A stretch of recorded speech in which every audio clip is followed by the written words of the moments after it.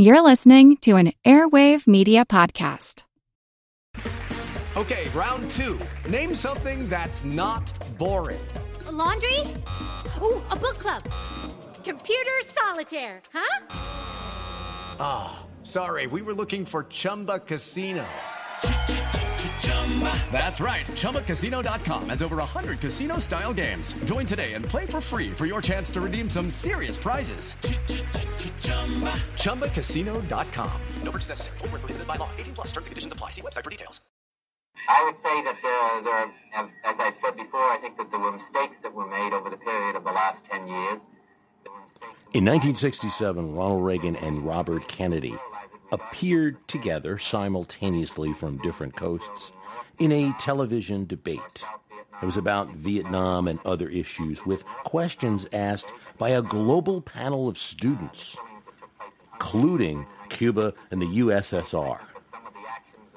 The students, this is the 1960s, were tough on the USA. They were tough critics of Vietnam and other administration policies.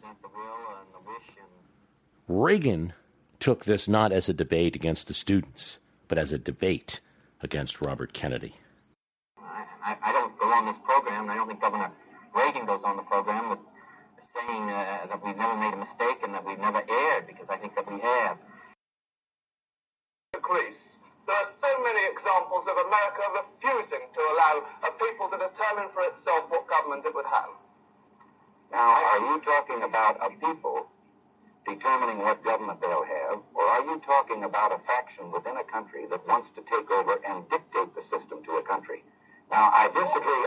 The Diem regime. Would you say that the Diem regime was a popular one, or was it one which you imposed on a people and which the people then rebelled against?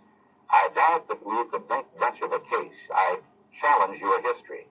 In 1954, What is the history of the Diem regime, sir? I do, because there was a referendum taken in 1954 in which 90% of the people voted in a referendum for Diem to take the position that he took. He was subsequently endorsed in two other elections, in which they elected both a General Assembly for his government that was preponderantly pro-Diem. They re-elected him to his position. We could hardly have installed a puppet regime at a time when we had less than 700 unarmed military advisors, many of them non-commissioned officers. His answers were prepared and forceful, information-filled. By most observers, he clearly wins the debate. Afterwards, there's a comment that Robert Kennedy made to his aides. Why the hell did you put me on with that guy? This is at the time in 1967 where Reagan thought that maybe he'd be running against Kennedy in the next year. But during this debate, there is one student who's representing the United States. He's a Princeton graduate named Bill Bradley. It's odd watching him now, knowing that the future basketball star and senator would go on to oppose the Reagan administration on many things, but also to work with Reagan on a signature domestic program, one that isn't often remembered.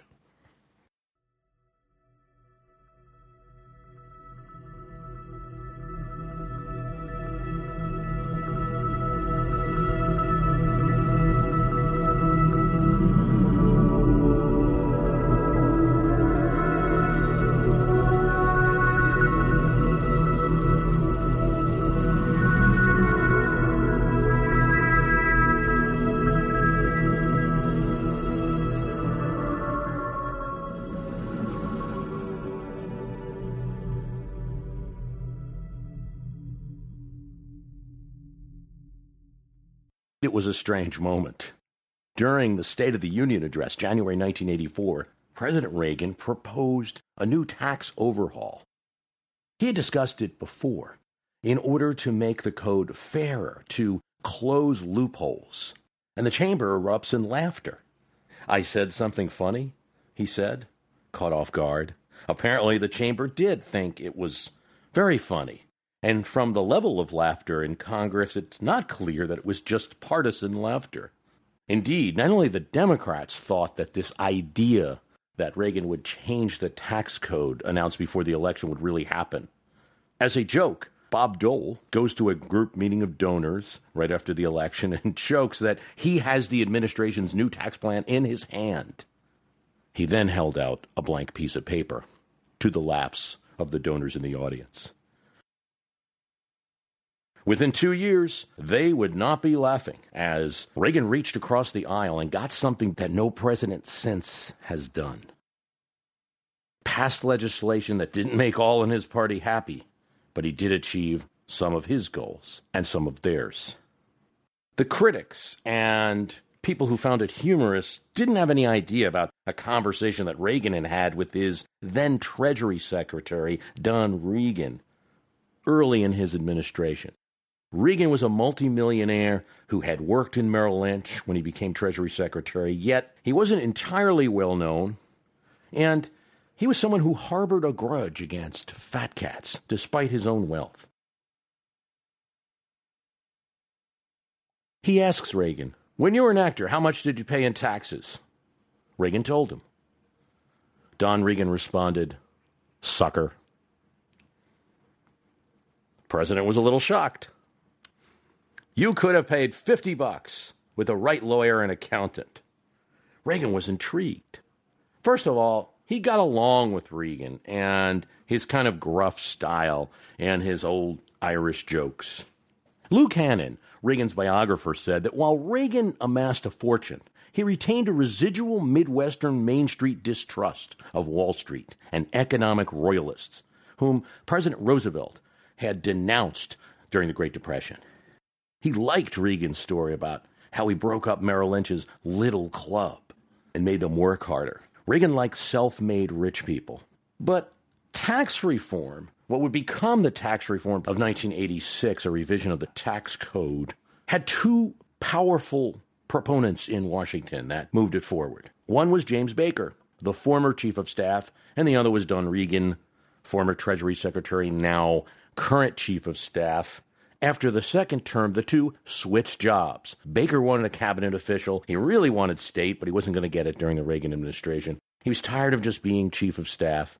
Reagan was the opposite. He was tired of being outside in the Treasury Department and wanted in the White House. So they switched jobs. Both of them, though, in these two positions, supported tax reform. Some members of Congress did too, though not a majority. They were tired of loopholes, a few of them, and the unfairness. And they pined, some of them, even the conservatives, for simply an overall lower rate that might boost the economy instead of playing games with all these accountants. It is radical stuff. Almost like these days, you hear talk about a flat tax or maybe like a federal sales tax or something like that. But it's an idea that has some talk, but little traction. And it was not easy. An early test vote of the president's tax reform plan got 14 Republican votes. 14 senators voted for it. This is at a time when the Republicans are controlling the Senate. Yet Reagan and Baker, different times, some members of Congress would work on it. The tax code that was proposed in 1986 was still very long, but it went from 63 feet of books when laid on end, to a large book of 800 pages. Part of the reason is because the bill had Democratic cooperation. The Democrats controlled the House at this time, the Republicans the Senate, and both Democrats and Republicans in the Senate were leading this tax code revision. Democrats wanted the closing of loopholes. Republicans wanted a lower overall rate. A group of Democrats and Republicans met at the White House, and among them was Bill Bradley. He wanted this legislation, and he made his case to the president. Mr. President, when you were an actor, the marginal tax rate was 90%, and that's why I hear you're interested in reform. I'm interested in tax reform because when I was a basketball player, I was a depreciable asset. We laughed, Bradley said later. He, the overtaxed actor, and I, the loophole for the New York Knicks. While Reagan's still Treasury Secretary, he's working silently on tax reform. It's not something immediately put into the media focus. Nowadays, whenever there's a program proposed, it goes right out to the media. This was something that was kind of kept behind closed doors. When he becomes chief of staff, he and now Baker, who's at Treasury, are working on it. Here's what he said, Reagan. Few stones remained unturned. Every provision of the tax code was examined on its merits.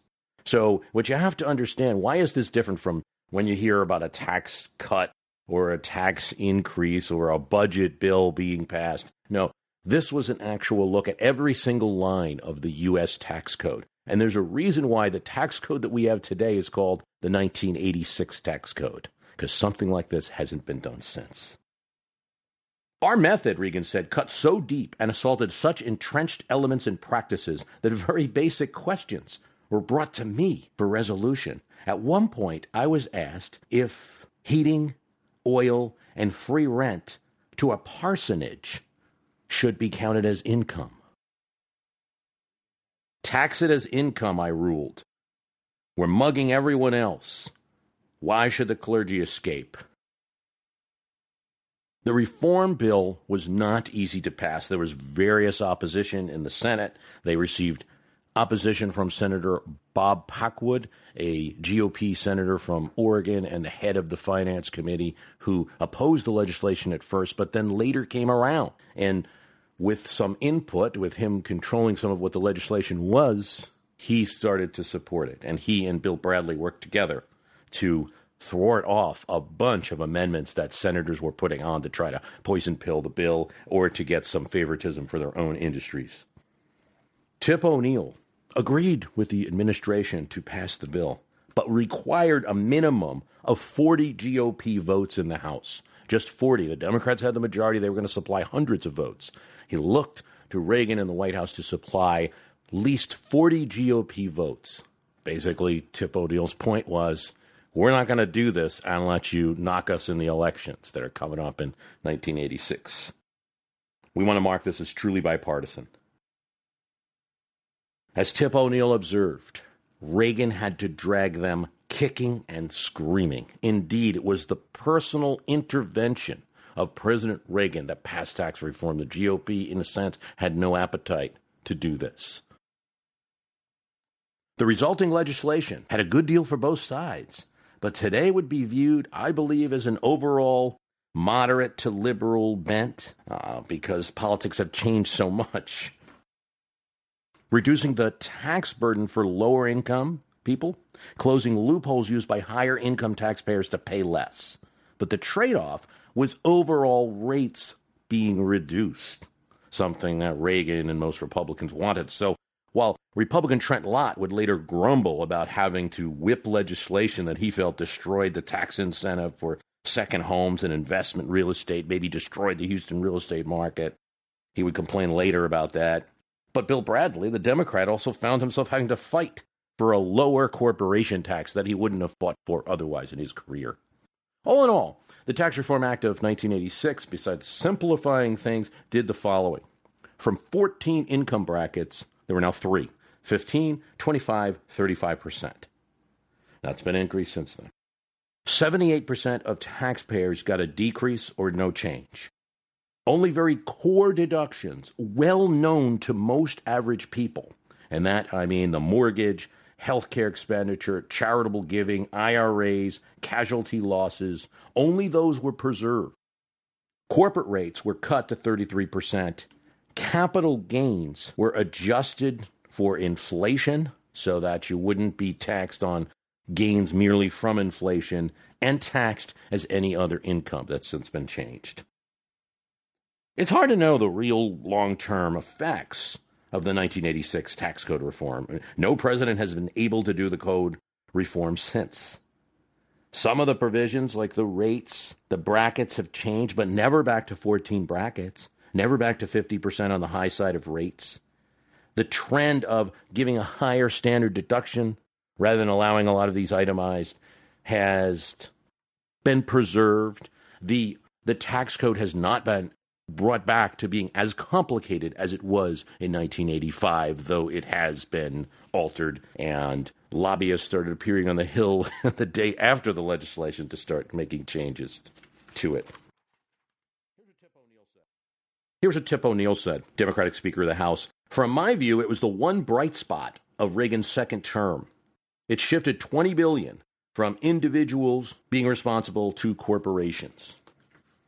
The authors of Showdown at Gucci Gulch, as well as Senator Bill Bradley, have no doubt is where the credit for the signature legislation that might not have been able to be accomplished during a Democratic presidency. Indeed, it wasn't accomplished during the 2 years where President Clinton had both House and Senate, the 2 years where President Obama had Democratic House and Senate controlled by his party. That type of legislation might not have been accomplished at any other time. But the credit that they put goes to President Reagan for whipping his members, working the phones, making speeches to the American people on a constant basis, saluting the idea of reform, that fairness in the tax code would lead to a boom in the economy.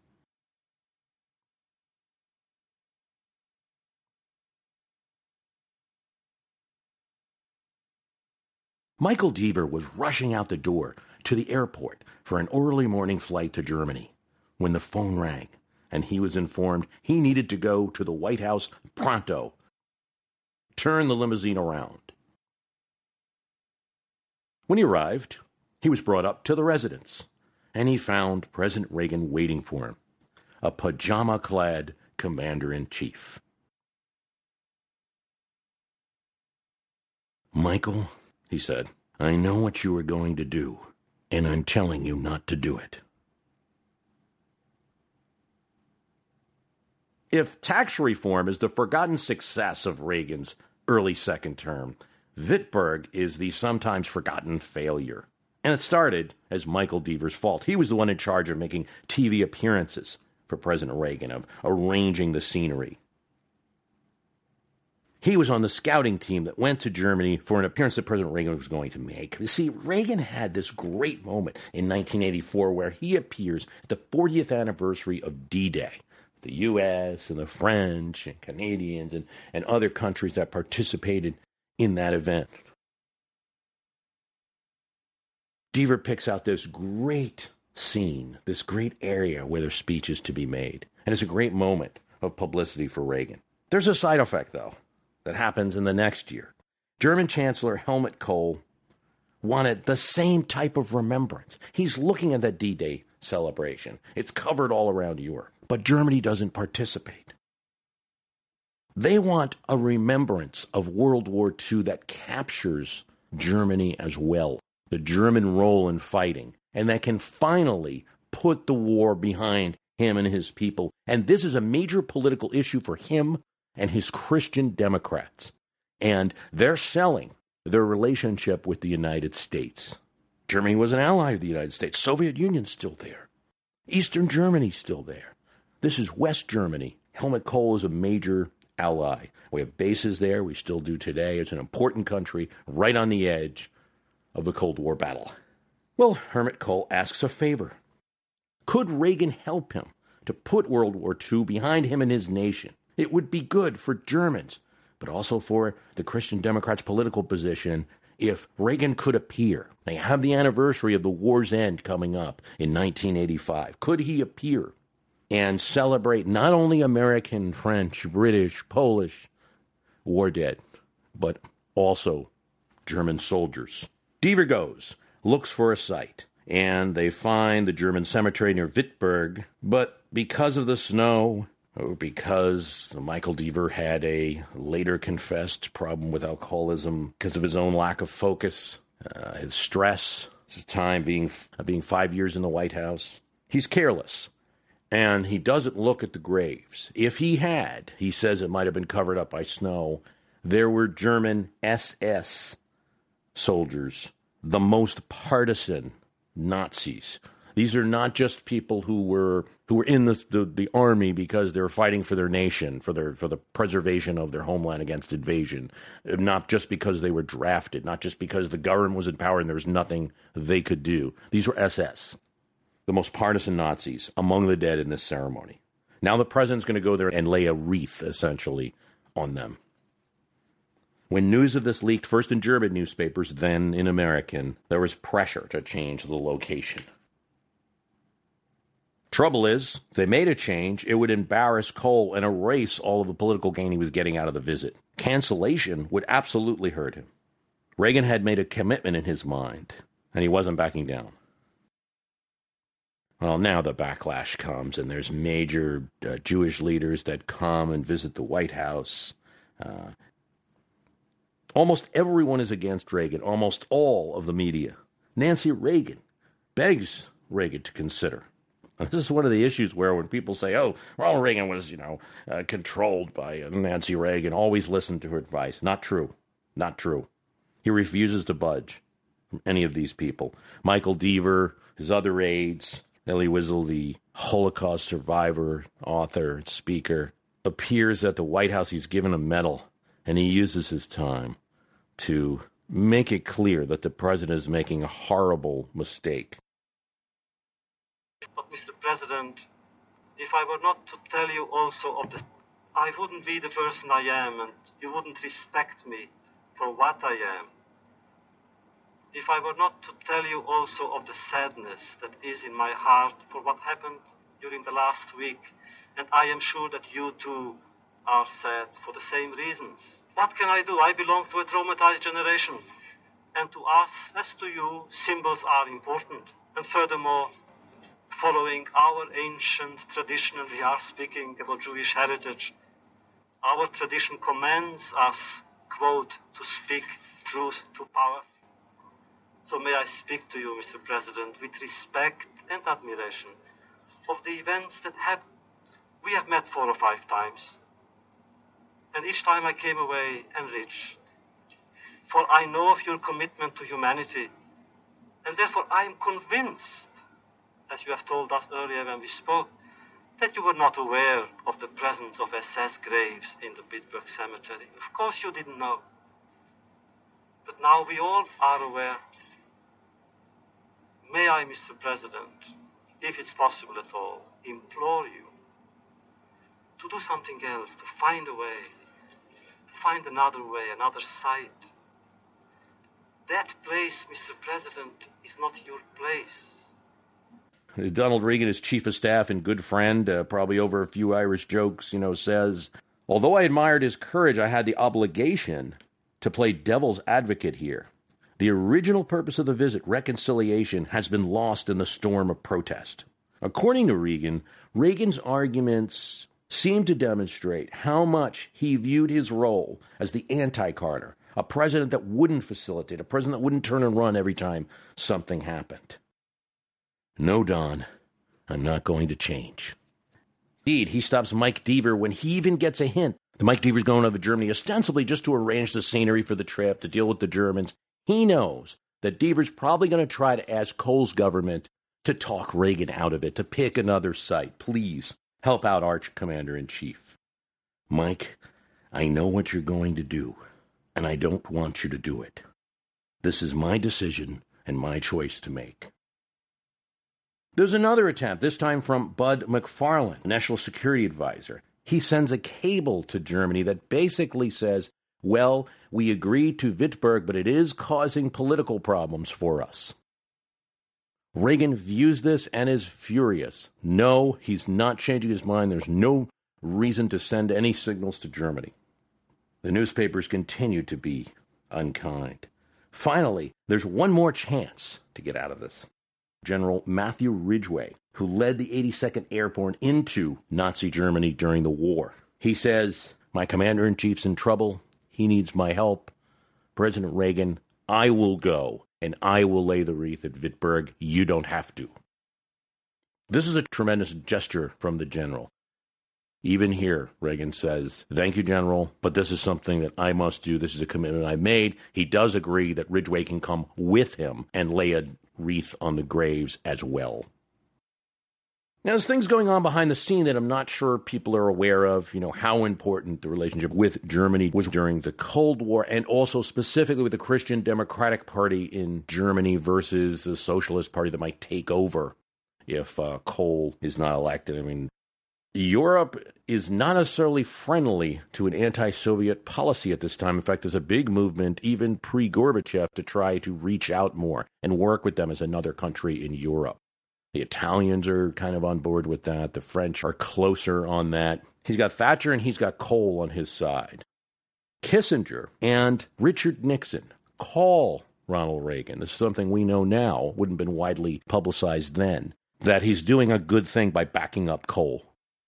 And it's going to be good overall for the U.S.-German relationship. And so Reagan will not be stopped. And on the anniversary of the end of the war with Germany in World War II, he appears at Wittberg and makes his speech. Wittberg was a disaster. It lost a lot of the moral high ground, and Reagan lost on this move. Yet it illustrates the tenacity that he had when he believed the cause was right and he couldn't be shook. Here's what Lukannon said. Wittberg left scars that did not heal. Reagan would never again capture the moral high ground he had sacrificed at Wittberg. He never again gained the trust absolutely of the Jewish community. Remember that this was a candidate, Reagan, that in 1980 got the highest amount of a GOP, 39% of the Jewish American vote in the election, and pretty well in 1984, too. This wasn't a community that he was, against in a major way. There was a lot of support for Reagan. Indeed, Wittberg blew the second term in a sense. It set up 1986, a disastrous midterm where Republicans lost the Senate that they thought they were going to hold for a long time. After not having it for 40 years, it would turn out they would only have it for 6. It set up Iran-Contra in a sense. It was a tough ride for the GOP in 1988, really until you get to the point where Dukakis is named as the nominee in the 1988 election. That's really a tough ride where most people viewing it are saying, there's a lot of Democrats running for president because they're probably going to win after Reagan's second term. And that was partially set up by beginning with Wittberg and a series of other incidents. And if we look at it now with fresh eyes, it cannot be the worst of those motives that people were feeling then. Reagan had no goal to sanitize the Nazi regime, to get distance on the Holocaust, or to attack the Jewish American community. But he did stir up thoughts of that, and he stirred up those criticisms. And for his worst political opponents, they thought they were real. The reality was a bad episode where his strength, his feeling about his abilities that he could in one moment turn things around with a speech, were badly utilized. The speech at Wittberg actually was pretty good, but the overall setup was terrible. His virulent anti-communism and desire to help an ally led him to fail to consider the power of the presidency in perhaps inching towards supporting totalitarianism, the very totalitarianism that he was fighting. And in wishing single-handedly as a president to end the bad memories of World War II, it was probably too early in 1985 to do that. To end the U.S.-Germany friction, he moved too early. The country was not ready in 1985. Even the German press thought that they maybe were not ready. It nonetheless remains an example. There are 2 other areas of reform of controversial policies that can be associated with Reagan that likely would have failed if they didn't have his presidential support. With the Lucky Land Slots, you can get lucky just about anywhere. This is your captain speaking. We've got clear runway and the weather's fine, but we're just going to circle up here a while and get lucky. No, nothing like that. It's just these cash prizes add up quick. So I suggest you sit back, keep your tray table upright, and start getting lucky. Play for free at LuckyLandSlots.com. Are you feeling lucky? No purchase necessary. Void where prohibited by law. 18+ terms and conditions apply. See website for details. Hi, it's Bruce. Listen, we all know the news headlines are full of wild stories, like how the world is tipping towards authoritarianism, all while somehow, simultaneously, freezing, flooding, and on fire. It's a lot to take in. But what if, instead of being on the brink of disaster, we're actually on the cusp of a better world? If I've got your attention, then I highly recommend tuning to a podcast that offers a weekly dose of optimistic ideas from smart people. What Could Go Right is the acclaimed news podcast from the Progress Network. Zachary Karabell and Emma Varvaloucas dive into the biggest news and most pressing topics of our time, from climate change to politics, and make the case for a brighter future. Season 5 features fascinating guests like democracy scholar Yesha Mounk on the hidden perils of identity politics, and NPR anchor Steve Inskeep about the importance of talking to people who differ from you, and what Abe Lincoln learned from those conversations that helped him unify the country. It's time to ditch the doom-scrolling polarization and start focusing on some of the things going right. So check out What Could Go Right wherever you listen to podcasts.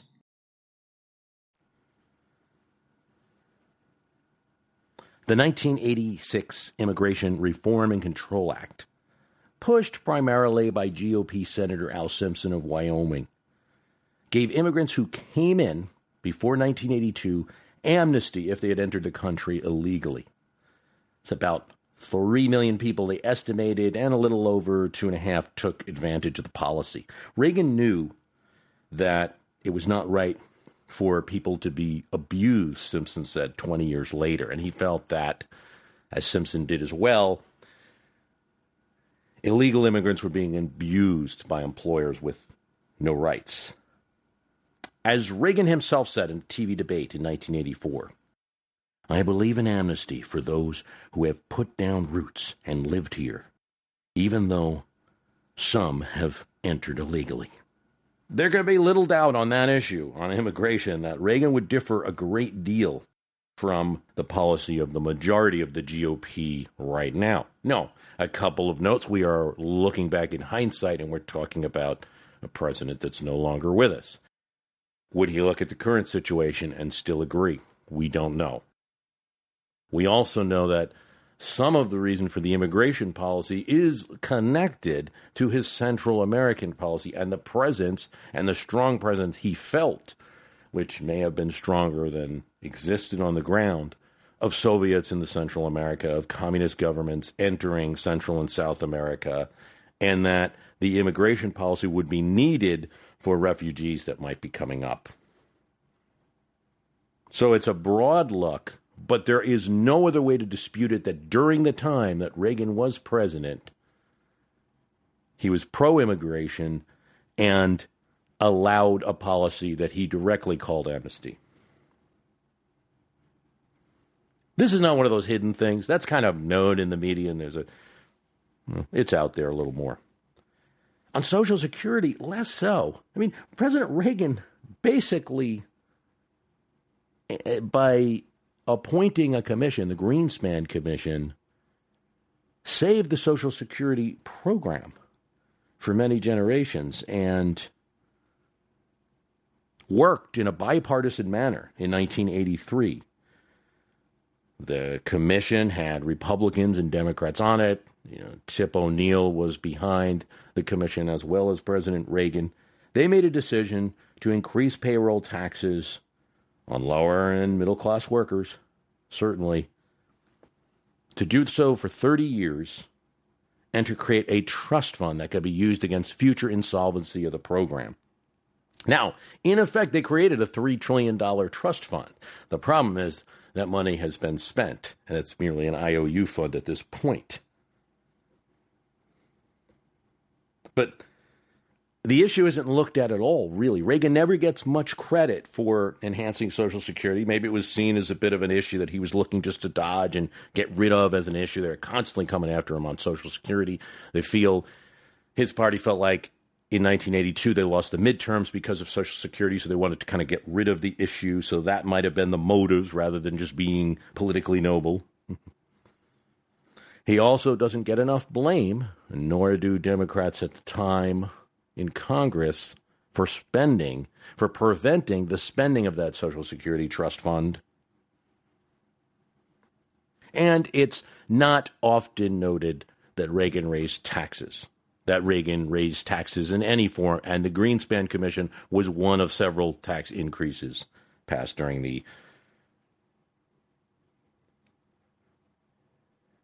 during a presidency where mostly tax cutting was advocated. It should be part of his legacy and considered, and that's why we consider it here. We talked about the kind of strength that Reagan would have needed for tax reform, for immigration reform, for Social Security reform, and even in Wittenberg, There, it might have been an ill-considered use of that strength. But there was this definite stubborn strength, tenacity to Reagan. When he made a call, he wasn't moving. He didn't move.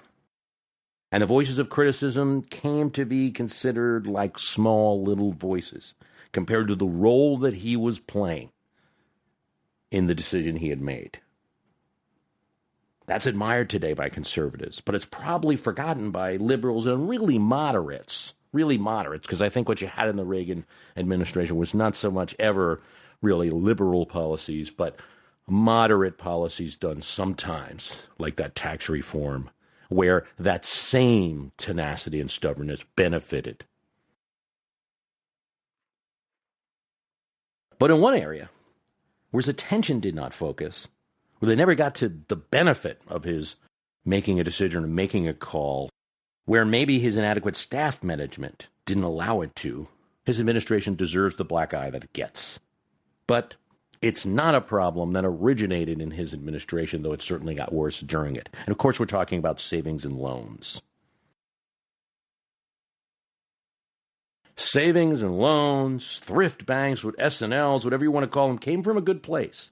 The idea of small local banks that could help workers become homeowners. They could help small business people to create a small business in a town. The kind of local banks that didn't have to rely on large federal concerns to raise money. That during the 19th and 20th century made it possible for America to be built because there wouldn't have been the kind of easy credit mechanisms otherwise if there weren't local entities funding some of it. Buildings and loans banks. They had a great history in the 19th century, and up until World War II, they were playing a good role, providing servicemen with lower interest loans they couldn't get elsewhere.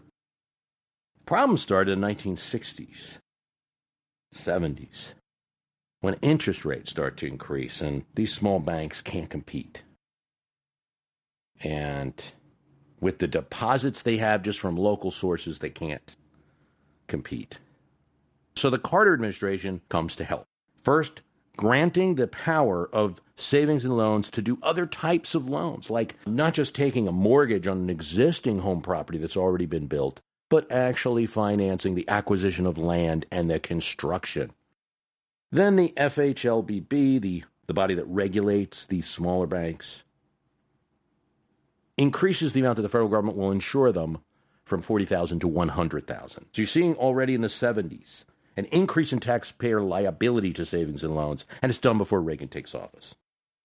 Carter takes another step. S&Ls are now allowed to offer CDs and to go hunting for deposits through brokers who are national instead of just looking for local sources. Investors who are looking to invest $100K, say from New York or Philadelphia or Los Angeles, anywhere, might start now to look out for a bank in Kansas or Texas or Wyoming. Why not? It's all about the rate, and a broker can arrange it for them. But these investors are not investing in the local community, really. They don't have an interest in the local community. To get this money, banks are competing. They got to pay 6 to 10% interest in order to get the depositors' money. How do they do it? They're forced to take riskier and riskier loans. This all happens before 1981. But when Ronald Reagan comes into office, he is an S&L friend. Many of the savings and loans are in western states, California, Texas, his states that he won. Congress and Reagan's cabinet, including Treasury Secretary Don Regan, liked S&Ls, thought they were a growth engine for the economy that needed to be deregulated. During his presidency, 500 new savings and loans are awarded charters. Now, we talked about some of the deregulations under Carter, maybe a modest deregulation, but even a little risky. It expanded under the Reagan administration. S&Ls can now make commercial loans, consumer loans, just like banks can. But this is not in their expertise, and these are riskier loans. How do you assess a business? That's something a top national bank might be more aware of. But for a savings and loan, a local, it's difficult. There's plenty of conflicts of interest because who owns the savings and loans in these banks, in these areas? Well, local business people. So it's going to be a very questionable conflict of interest between who's running the bank and who's borrowing money from the bank, and when they're required to pay and what kind of discipline they have. The highly publicized case you had to come from Vice President Bush's son, Neil Bush, Silverado Savings in Colorado, where essentially he's a director of the bank and he has two business partners that get a loan from the bank, but they're business partners of his. And there was a lot of attention because of who he was, but this happens all across the country. They reduce the amount of assets that they have to have in real deposits from 5% to 3%. Now, it doesn't sound like much, but also part of their assets can be these treasury notes that are issued to them that are not liquid immediately, so they're not real hard assets. Plus, bank examiners are few, underpaid, never increased during the Reagan administration. S&Ls can eventually use loans as income. So the Treasury Department decides that, let's say you lend $1 million out. You're going to earn $240,000 in interest over the life of the loan. In your first year of reporting that loan, you can report that $240,000 as income to make your bank look even more solvent. One more thing. They reduce the requirement that shareholders of the bank be local. There's still some requirement for local, but they reduce the amount of shareholders that need to be local. So in all of these steps, you're losing the counters to risk. And one of those strong counters that always were there for the savings and loans was the involvement in the community and the knowledge of the community. And you're taking that away. Even as of 1983, just 2 years into the Reagan administration, 35% of savings and loans are considered insolvent even by the loose Reagan Treasury Department rules. And it's in that year when an unknown assistant of Edwin Meese, Attorney General, a Reagan supporter who left the administration to work at a savings and loan, comes back to become in charge of regulating. His name is Edwin Gray. The industry is delighted about this, the savings and loan industry. He's a guy who worked in one of them, and so he's going to be easy on the industry. It's also Republicans and Democrats in the House who like this. I mean, Speaker Jim Wright, who is now, who later is going to replace Tip O'Neill, is very involved with one of his local savings and loans. And most of the Democrats in Congress are supportive of savings and loans, just like the administration is. It's kind of like a very bad issue, but a bipartisan bad issue. They're all delighted, though, because Gray's going to keep an easy hand and keep the growth going. But as Gray said, they didn't know me well, and I actually didn't know myself well. Gray starts sending memos as he sees data. This is crazy. The savings and loans are out of control. He says that in 1983, for $9.5 billion, we could fix this now and enact new regulations to stop this. They don't listen. By 1986, when energy prices are down and a lot of commercial loans become invalid, Reagan's tax reform, which we talked about earlier, good in many ways, but hits real estate investing hard by limiting how much investors could write off. This hurts the building and real estate loans that so many savings and loans have. Gray wants to see Reagan. He's always blocked. He wants to hire new bank examiners. He's blocked. The administration is angry at him. So is the Democratic Congress. He's hearing from Republican friends of him that the president doesn't like him. And Gray and Reagan don't meet on this issue. Gray keeps pushing for more controls. He even finds a way to hire bank examiners of his own out of his budget and starts assessing some of these savings and loans. By 1987, he is not renominated when his appointment comes up, and President Reagan replaces him with a savings and loan loyalist. We know that this story does not end well. And by the time you get to 1989, after the Reagan administration is over, this problem is well diagnosed. They see that Gray was right. And a problem that could have been solved for $10 billion now in the end costs taxpayers $120 billion. After forming a Resolution Trust Corporation, after shutting down over 800 of the savings and loans banks, and with costs going all the way into 1995. Now, $120 billion in today's time where we have trillions, doesn't sound like a lot. If you converted it, it's a little over $200 billion just in terms of CPI and inflation and the like. If you compare it to the economy at the time, we probably are thinking something about more like $350 to $400 billion, maybe about half of what TARP cost. But it's at a time when such a program had not been undertaken. This is a large amount of expenditure. And there's another factor to consider that all through the 1980s, and we discussed in a previous episode of how well the economy was rocketing through the 80s after the initial recession.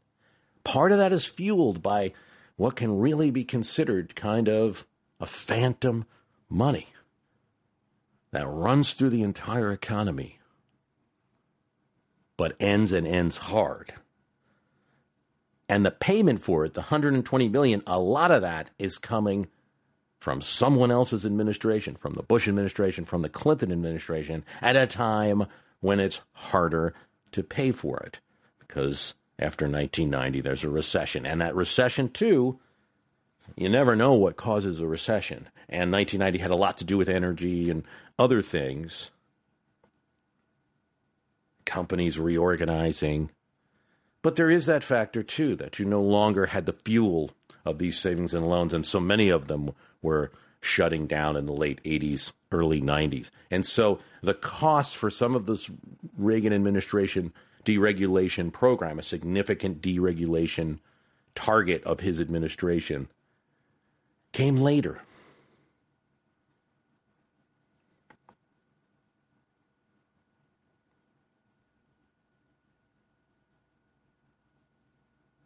Reagan deserves credit for many domestic achievements of his administration, for many foreign policy achievements of his administration. Those will be debated and discussed for some time. Savings and loan and the policy around savings and loan would not appear to be one of them. And I think it's a place where people could be rightly critical.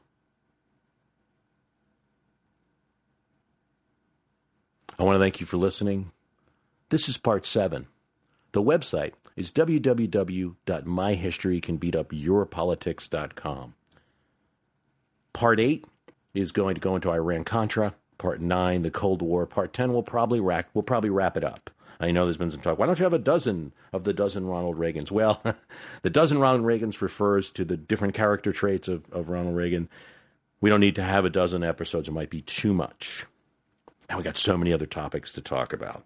I want to remind you about the 5 biggest fibs in American politics. That is my book. It is on Amazon.com right now. Thank you so much, those who have purchased a copy of it. It's a big morale booster for me to see so many sales of it. At one point, we were up to 155 ranking on the politics and elections books in Amazon.com. That's not too bad, right? And if you have purchased a book, I wouldn't mind if you go on Amazon and do a review of it. That helps a lot. I want to put on your radar that pretty soon we're going to be starting the premium podcast. So it'll be an opportunity to both support the show and get more content as well. And website, www.myhistorycanbeatupyourpolitics.com. Thanks for listening. Spring is in full bloom. Are your finances? With the Chime Secured Credit Builder Visa credit card, you can build credit with everyday purchases and regular on-time payments, all with no annual fees or interest. With Chime's Secure Credit Card, you can start improving your credit scores right away. Get started today at chime.com/build. That's chime.com/build. Chime feels like progress. The Chime Credit Builder Visa credit card is issued by the Bancorp Bank N.A. or Stride Bank N.A. members FDIC. Out-of-network ATM withdrawal and OTC advance fees may apply. Terms and conditions apply. Go to chime.com/disclosures for details.